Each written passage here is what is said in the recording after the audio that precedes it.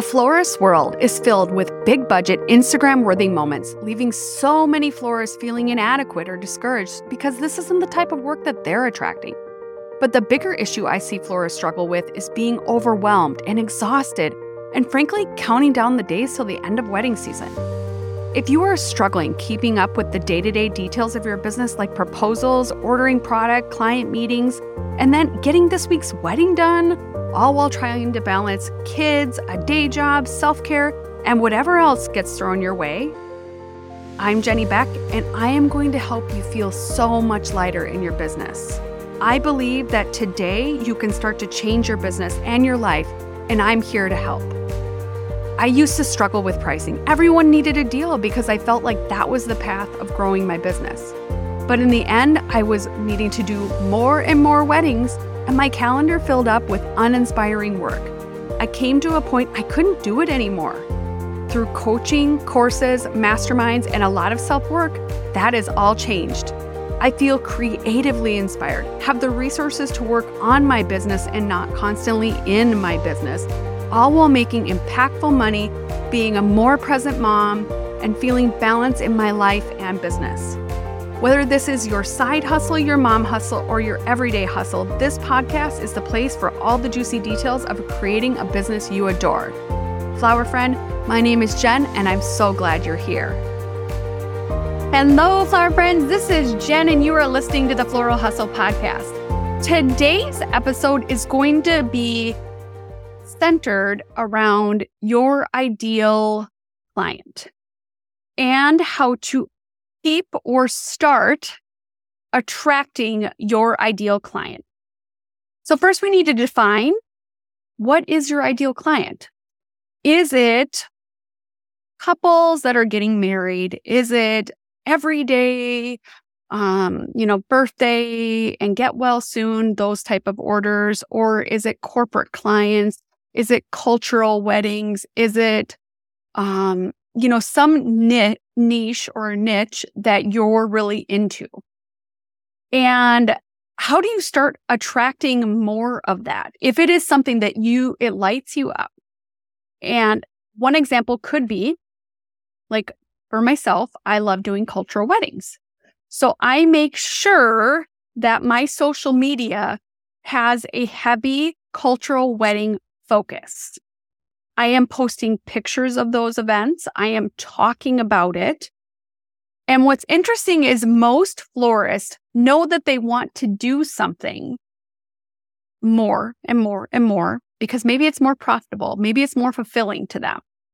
But they are not putting a concerted effort behind that exact thing. You need to go all in on your social media on that one thing so you can really start attracting that one thing that lights you up. So what normally happens is you have, let's just say, a studio, a wedding, and event florist. They are now posting every Mother's Day thing. They are posting that they have daily orders. They are posting, yep, I did this wedding. They're posting different things related to being a florist, but their sole purpose, where they make 80% of their money, is doing an actual wedding. That is who they want to attract. They want to attract a couple. That is their bread and butter. So they need to act accordingly. You need to be posting different facets of it, that, whole, like if you love to do ceremony structures, you should be posting beautiful ceremony structures that you've done. If you love to do lots of personal flowers, you should be posting lots of personal flowers. If you love to do hanging installations, you should be doing a bunch of posts about hanging installations. If you love doing weddings at this venue, you should be posting weddings that you've done at that venue.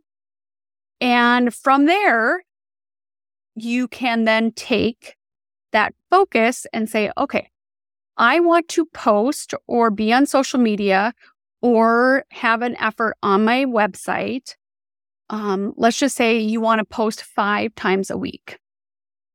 You could take one concept for the week. Let's just say that is a place where you want to do a wedding again, with a budget that works for you, not only financially, but creatively. You're going to potentially do a blog post. Start with your blog post that is, I always use this example, Machine Shop Weddings. Machine Shop is a very unique venue here in Minneapolis. So I'm going to take and make a post about a wedding that I've done there. I'm going to, because it is a feature in the venue, they have this amazing trussing that automatically lowers and raises with a little button switch. I am going to, literally have it be about a large chunk, because I want to attract couples that are getting married there, but couples that are getting married there that also want that trussing decorated. So my blog post is going to be about this Machine Shop wedding that I've done in the past, that maybe I've asked for the photographs and I'm tagging the photographer in my blog. I then am going to take a big chunk of that blog and make it about that hanging installation that I want to keep doing. Then I'm going to make an Instagram post about this, my blog, and about this wedding, about this hanging installation. And then I'm going to be posting that on my Instagram page. I'm going to create a story graphic in Canva. I can hit the resize button and I can make a Instagram story. I'm going to take one of the stickers in Instagram. I'm going to say new blog post. They have a little sticker that you can just select and put new blog, enter that in. And so that is going to show overlaid on my graphic. Or I can even take my Instagram post and put that same sticker over it. Then I'm going to put the URL to my blog, so they can click in and get to that blog.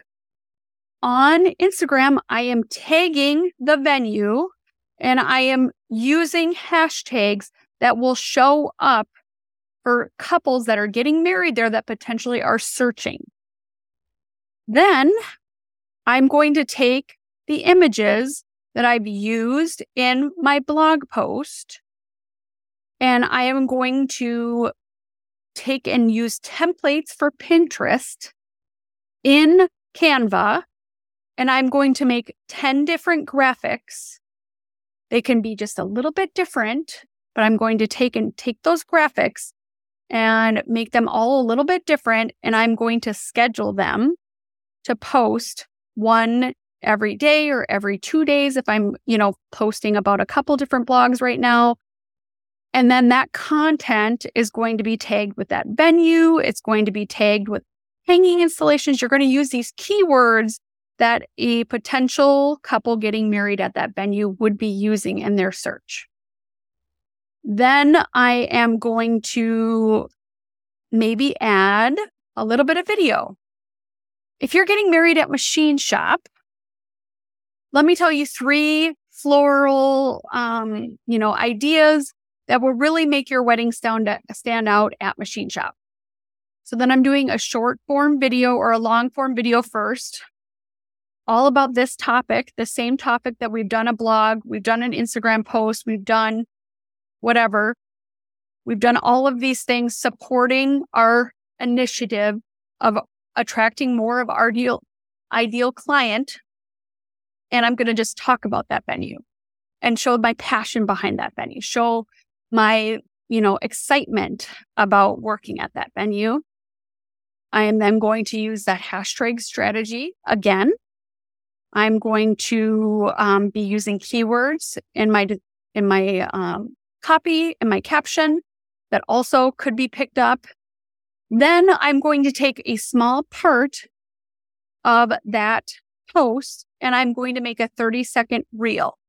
So I could take and I'm talking, doing a long form video about it. Then I take a 30-second or 60 seconds, you pick, out of that, or I can just refilm really quickly a new video and say, hey, if you're getting married at Machine Shop, let me tell you one of my favorite things to decorate. Make your wedding stand out with decorating the movable trussing. You can do so many things with that. Here are 3 of my top ideas to do with the trussing. And that could be a reel that you're again tagging your venue, your hashtags, all the key components that drive traffic to that, the eyeballs of people that you need to be in front of. So then that happens that same week.